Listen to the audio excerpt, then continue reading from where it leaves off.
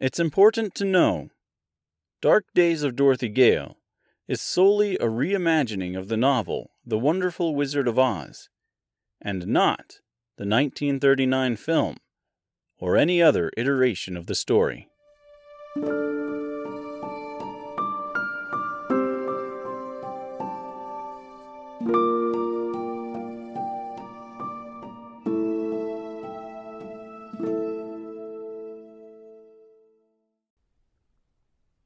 Dark Days of Dorothy Gale, Aftermath, for episodes 18, 18.2, and 18.3, chapters 20, 21, and 22, Ildayed, Part 1, Reginald, Part 1, and Reginald, Part 2. Before we get into this week's chapters, let's talk about that special bonus rewrite of Chapter 19 last week. How was it? Was it okay? I feel like I might have overdone it just a little bit. I'll make excuses for it anyways. It's a bonus episode. It's not technically part of the story anyway. It's free, people. Nah, just messing. I hope it turned out good, and I hope you enjoyed it. I'll fill you in on my writing process real quick, just in case I haven't already. I usually make 8 or 9 or 10 drafts of something before I'm really ready to publish it. In fact, the version of Dark Days of Dorothy Gale that is currently on Amazon, the version I use for this podcast, is actually something like the 10th draft. And since I tend to make changes as I record, this podcast is really more like the 11th draft. I rewrote that little scrap of a chapter in about 30 minutes. It's essentially the first draft of a very small portion of the book. If and when it eventually makes it to print, it will most definitely be a much more polished experience. That's not to say I'm not proud of it. It's just to say I feel like it might have been a bit overdone, a little bit rushed even. And again, I hope it was enjoyable. Okay, now, about this week.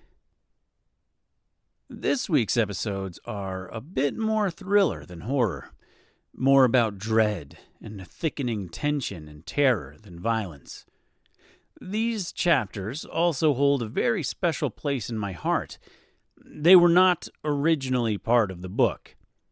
I don't think I actually wrote the Reginald chapters until maybe the 3rd draft. So while it might sound like I just shoehorned chapters 20 through 26 into the existing story, which I guess I kind of did, I still feel as though they fit right in. This section of the book is my favorite. I feel it encompasses what my version of Oz is. A sometimes quirky place where lost souls exist with no rhyme or reason, and oftentimes have troubled pasts or even sordid histories. We don't find out the true identity of Reginald in these chapters, but hints are certainly dropped. If I remember, I will go through all the hints next week. Ildayed is one of the quirkier locales, the casual Winkies, just going about their lives with their own language, the Western style of their homes. I imagine it as a suburb where every house is maybe not exactly the same, but pretty darn close. And at the end of that cul-de-sac is the house bigger than the rest, and slightly off-putting. The house with the history. You know, like that house in your neighborhood as a child that all the kids were afraid of because you were told werewolves lived there, or because the owner kept a creepy, scantily clad mannequin in the upstairs window. Or maybe because legend had it the family that lived there before was brutally murdered by werewolves. Werewolves that traveled by train every night And that's why when you were a kid, you were terrified of the trains that came through on the tracks just a block away from your house, because your big brother was mean. What were we talking about? Right, the city of Ildayed. Reginald is probably my favorite character. Not because he seems kind of racist, kidnaps young women and psychologically abuses them. Not because he's evil. You know what? Let's put it this way. Maybe he's not my favorite character, but he's my favorite villain. Honestly, I like him more than the Woodman or the Lion in this story. His booming personality, his ability to go from light-hearted stranger to scary mother at the flip of a switch. He's a mystery, and his motives are unique. He's not driven by lust or greed. He's not controlled by vengeance. He simply wants a story to tell and a story to hear. Ildayed is the worst possible place for him. He has no one to talk to, and there's no one to listen to him. He's living in his own version of the Twilight Zone. You know, like that dude that only wants to read and survives a nuclear holocaust just to break his glasses, thus losing his ability to do the only thing he wants to do. And if you haven't seen that episode of The Twilight Zone, Time Enough at Last, it's well worth hunting down. It's a classic.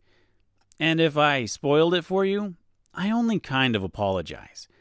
I mean, it aired in like 1959. You've had enough time. Also, Citizen Kane, Rosebud was and Psycho, Norman Bates and his mom. Once we get a better idea of who Reginald really is, you might not feel so sorry for him. Actually, if you do feel sorry for him after next week, you might have some bigger issues to deal with. Either way, though, it's easy to see how maddening this guy's world is. Fantasy casting, I would have to say, definitely a tall Danny DeVito. No. Gotcha. There's old Tyler the Trickster coming out again, huh? I'll stop doing that voice, I promise. No, I always picture Reginald as a Simon Pegg type. A little bit of the controlled Simon Pegg from Hot Fuzz with the dexterous and manipulative Simon Pegg of The World's End. I describe him as having sort of an old world air about him.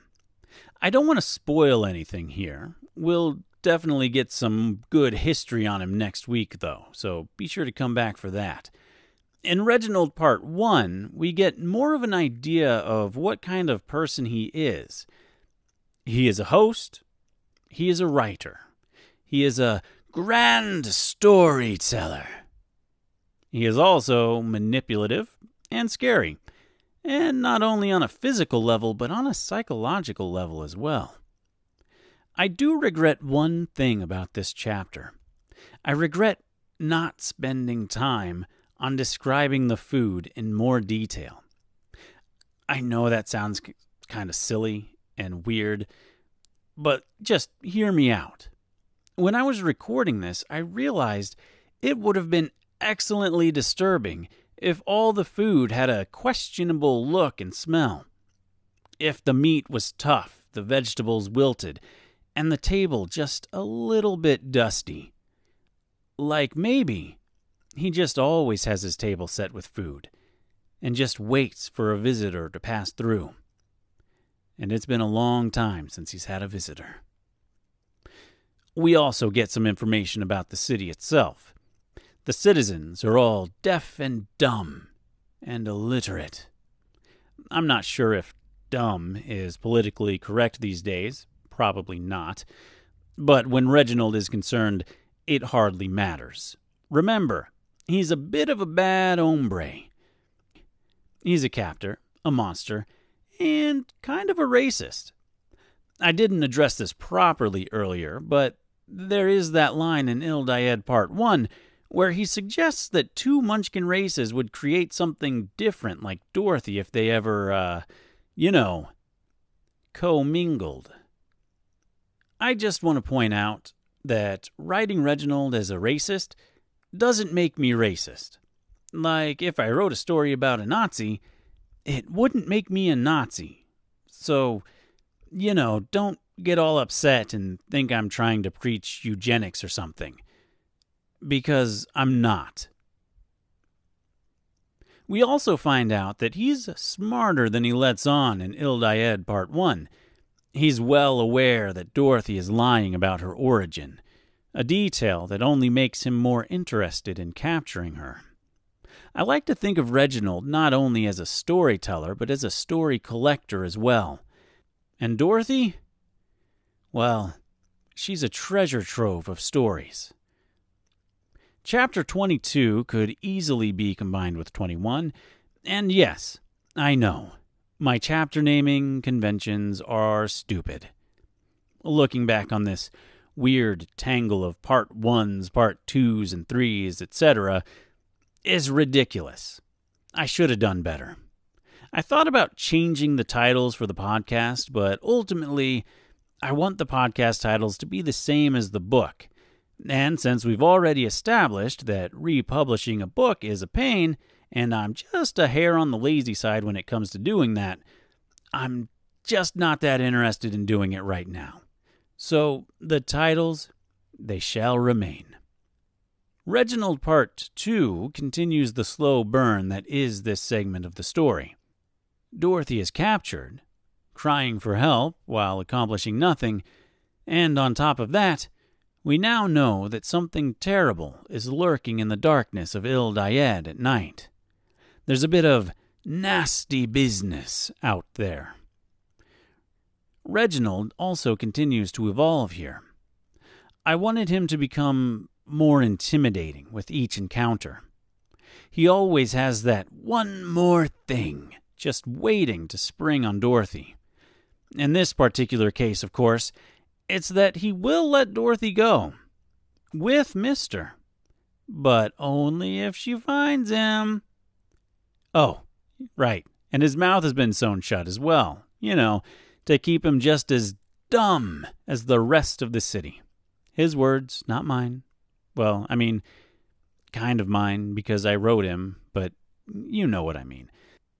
Say, do you have a shovel I could borrow? I might have a hole to dig myself out of this week. Nevertheless, this brings us to the conclusion of yet another Aftermath episode. Come back next week for more tension and terror from Reginald in the city of Ildayed. It's going to be a big week with 4 chapters, 23, 24, 25, and 26. That's the 3rd floor and the Patchwork Girl, the 2nd floor, Reginald Part 3, the 1st floor, and Ildayed Part 2. I know, naming conventions. What are you going to do? And of course, there will be the usual Aftermath episode as well. Thanks for listening. I love you all.